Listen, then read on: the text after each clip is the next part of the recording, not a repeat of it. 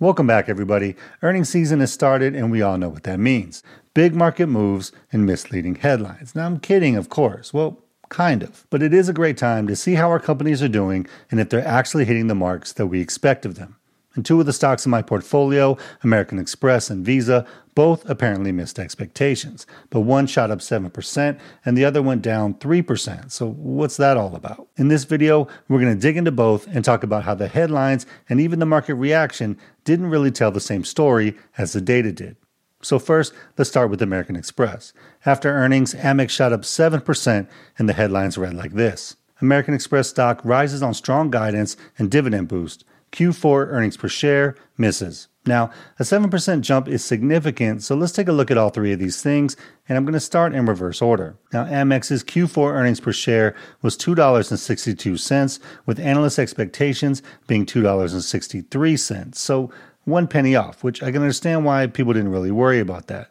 But as you all know, I prefer to compare it to what Amex's actual guidance was, not analyst expectations. Amex didn't have specific earnings per share guidance for the quarter, but for 2023, they had an earnings per share forecast of between $11 and $11.40. And their Q4 earnings per share put them right in the middle of that range with a total earnings per share for the year of $11.21, which equals a 14% increase from the previous year. And all things considered, that's pretty positive, especially because it's right in the middle of the guidance that they provided at the end of 2022. And you guys know how much I love when companies come out like a year in advance and they tell us exactly what they're going to do and then they go execute on it. To me, that's an example of really good management. Now, there were a couple other notable things in the article though. Amex's total network volume was lower than analyst estimates, and their provision for credit losses was higher than estimates, which is seen as a negative thing because it means that they think more losses may be coming. Now, even revenue was lower than analyst estimates as well, but expenses were also lower than estimates, which is a positive. Still, those are three pretty negative things, along with the fact that they technically missed analyst estimates for earnings per share, even if it was just by 1 penny. So at a high level, it doesn't seem like a situation that would warrant a 7% gain in a single day, but let's dig into the next part. Amex also announced that they're increasing their dividend by 17%. And to be fair, anytime that you get a 17% income bump from a stock, that's a really great day. And for me, what it signaled is that Amex's management team believes that they're in a very strong financial position to be able to do that, especially when the expectations for dividends is that they're only going to increase over time. Because they could have easily done a 10, 12, or even 15% raise, and most of us would have thought that that was great.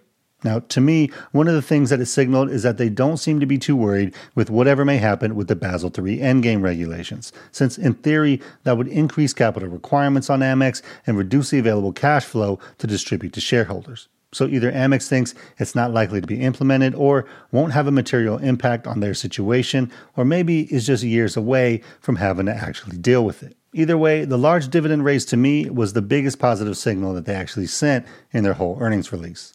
And lastly, Amex announced their guidance for 2024, and here's what they said.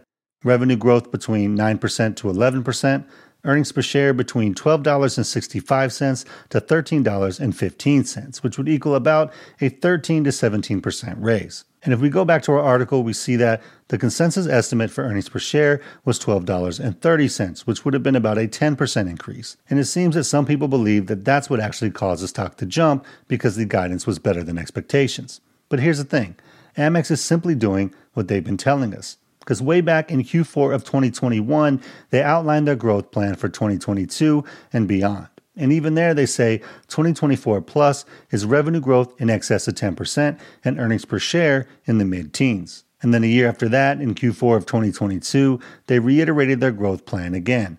2024 plus says revenue growth in excess of 10% and earnings per share growth in the mid-teens. And then last week for Q4 2023, they reiterated their growth plan again, with 2024 plus being revenue growth in excess of 10% and earnings per share growth in the mid-teens. And then their actual guidance for 2024 is right around 10% revenue growth and mid-teens earnings per share growth. I mean, this is shocking, right? Like, how could anyone have possibly known when they've only been telling us for like 3 years now? And just to talk a bit about their growth plan, just being an investor, what I like about this is that Amex is already a great brand. And if they're able to consistently execute on double-digit revenue growth or close, as well as mid-teens earnings per share growth or close, as well as giving double-digit dividend growth each year, that to me is a winning combination and something that'll make me want to hold the stock over the long term because it's great, plus it's really easy to monitor to make sure that they're hitting their numbers. But if we go back to earnings, if Amex missed analyst expectations and basically just did what they told us they would do 3 years ago,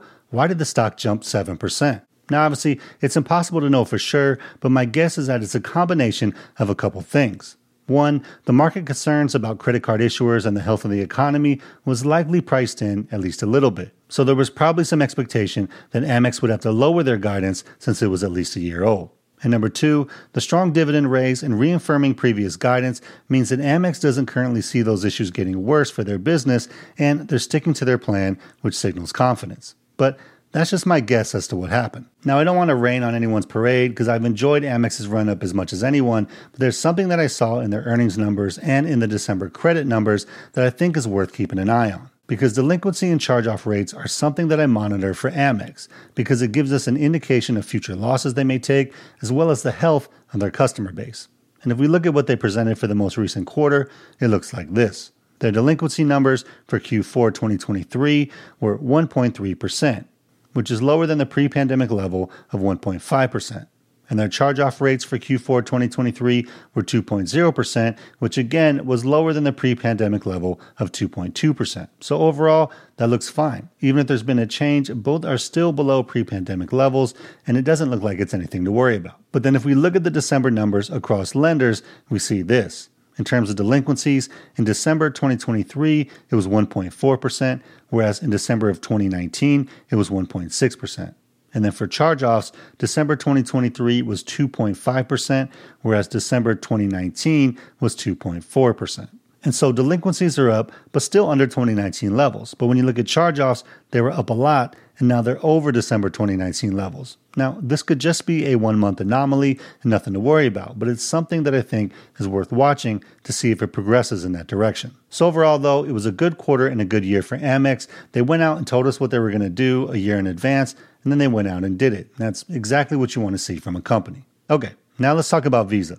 So Visa announced earnings on January 25th for Q1 2024, and what they announced was net revenues grew 9%, operating expenses grew 8%, and earnings per share grew 10%. And then what did the market actually do with that information? Visa dropped about 3% in trading after earnings. And if you read the headlines, this is what they said. Visa stock slips after Q1 payment volume misses, expense guidance increases. And if we dig into the details, we see that they apparently posted slightly weaker than expected payments volume and increased their guidance for expense growth for 2024. And if we go a little further down, we see the payments volume issue is right here. Total volume was at $3.28 trillion versus a consensus analyst estimate of $3.29 trillion. And just for clarity on this, Visa doesn't actually provide guidance for payments volume, so this is merely an analyst view, which they missed by $10 billion out of $3+ trillion. So my view on this is, if the company didn't actually provide guidance, then I don't really care if they missed an analyst estimate, especially when it was on a relatively trivial amount. Now, in terms of the expense growth guidance increasing, it says annual operating expense growth is now expected to rise in the low double digits, more than its earlier guidance of high single digits. Now, this is partially true, but it's a little misleading. If we look at Visa's actual 2024 guidance that they set last quarter, it says that they expect high single digit to low double digit annual operating expense growth.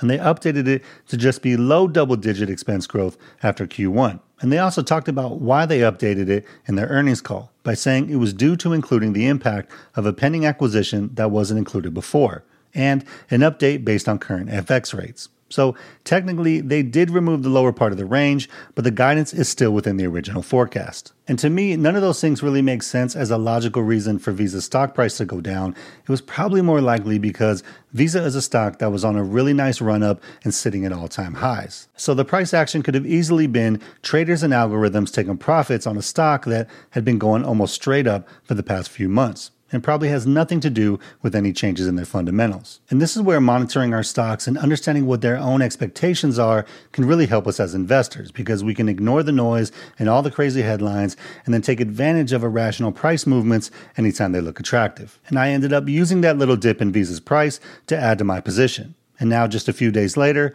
it's already back up to all-time highs. So now that earnings season has started, is there anything interesting going on with your stocks? Let me know down in the comments below. Now, if you guys want to see how I monitor every single stock in my portfolio, click on this video right here. Hope you guys have a great day out there. Financial independence is true freedom, so keep building and stacking wins, and I'll see you guys in the next one. Peace.